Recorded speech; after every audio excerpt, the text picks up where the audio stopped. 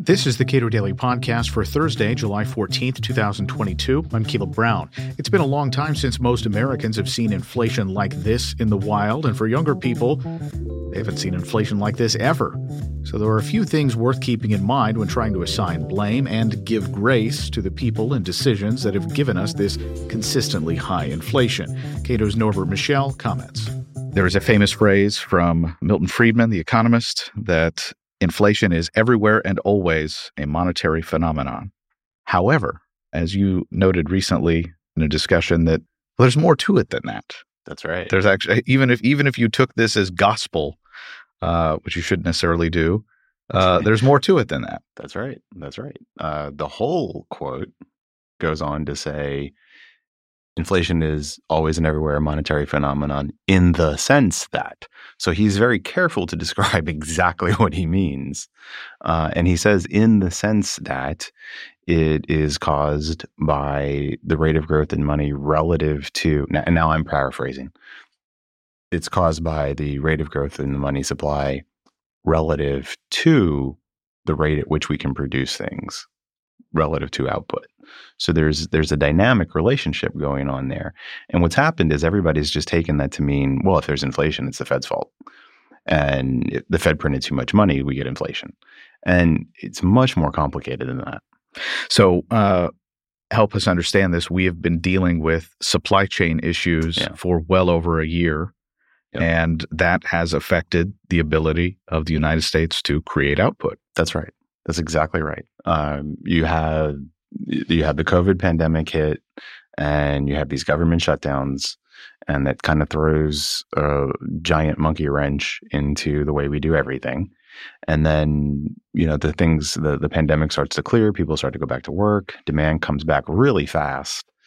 And in the intervening period, you have a very large fiscal stimulus go out. So people have a lot more disposable income. And then we find out, we have all these problems now where we can't really produce everything that we need at the rate that we could in the past. So that matters. And it matters for multiple reasons. And one of the main ones regarding the Fed is you can't just blame the Fed for the inflation. And then the second piece of this is, unfortunately, to whatever extent the problems that we have with inflation are supply side driven, turns out monetary policy is not really good at handling that. It's not equipped for that. And I like to use an analogy with a storm. So if you have a storm, say a hurricane in the Gulf of Mexico, wipes out all the oil rigs, can't produce oil for a while, that means we're going to be able to produce less gasoline than we would have otherwise produced for a while. Well, we would expect the price of gasoline to go up. Well, that's not the Fed's fault.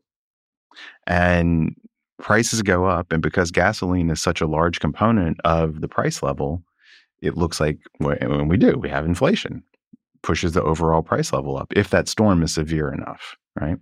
So now you have inflation, and the way the Fed normally handles inflation is they tighten. So they shrink the overall availability of credit in the economy. Well, that's not going to help. That's not going to help in the sense that it's not going to help us produce more gasoline. And that's what we need, right? We need more gasoline to get the supply up, to get the prices down, to clear the inflation. And monetary policy isn't going to help on that.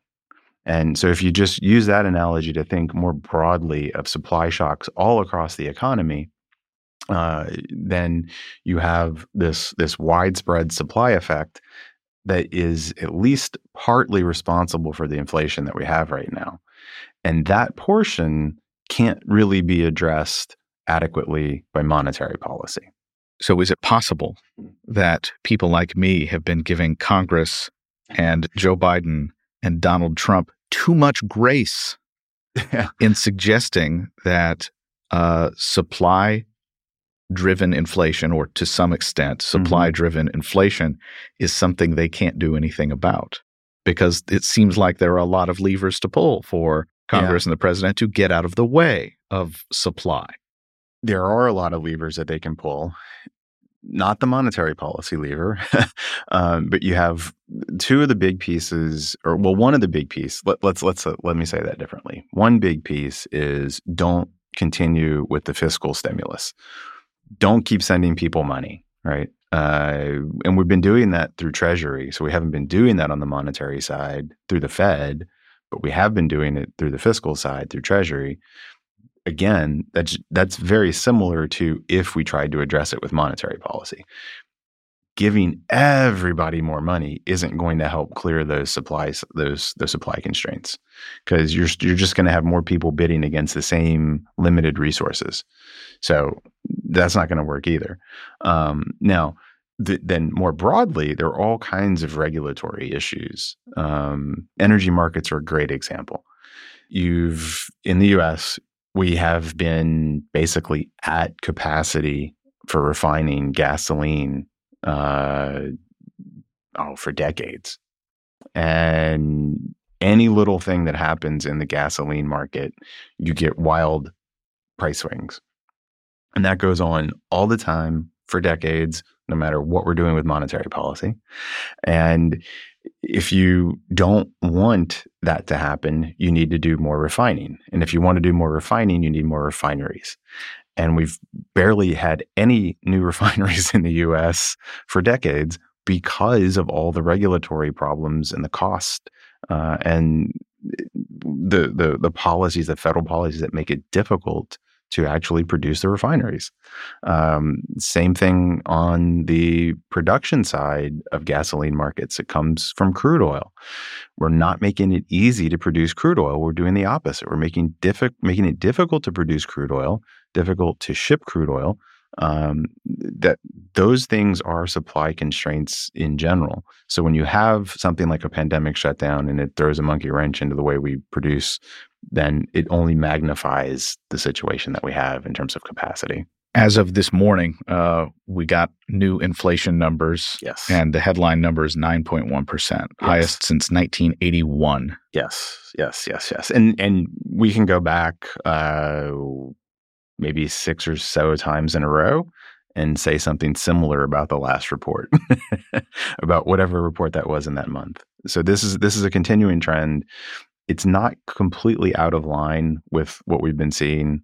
I think the month was 1.3 instead of 1%. So that's not great. That's June to June. Yes. Technically end of May to June, month of June. Yes. Right. So it's not great. We would like to see it go in the other direction. But it's also not crazy in terms of, going way too high, right? It's about in line with what we've been getting. So I'm not entirely surprised. I think it's probably you'll have another Fed tightening, and maybe it'll be a half a point, maybe it'll be 3/4 of a point. And I think it'll probably be another month or so before you start to see that really taking effect in the CPI. There's some signs that gasoline prices are starting to come down. One problem with using the CPI is the way the shelter component is in there. You're going to have a lagged effect from housing prices. And they don't directly measure housing prices, but they indirectly measure them in the shelter component. And it's with a really big lag. And we know that over the last year, we've seen housing prices skyrocket. That hasn't all shown up yet in the CPI, but it's going to. So again, you're going to have this issue where no matter what the Fed's doing, the overall price level is probably going to rise for a bit. And it's not good, but it's not necessarily something to overreact about. You have to look at the components. So if the shelter component keeps driving it and the other ones come down, then that's good. But you do still have a broad-based expansion here. So it's not great, but not surprising. Norbert Michel is Vice President and Director of the Cato Institute Center for Monetary and Financial Alternatives. Please give a rating to the Cato Daily Podcast on your podcast platform of choice and follow us on Twitter @Cato Podcast.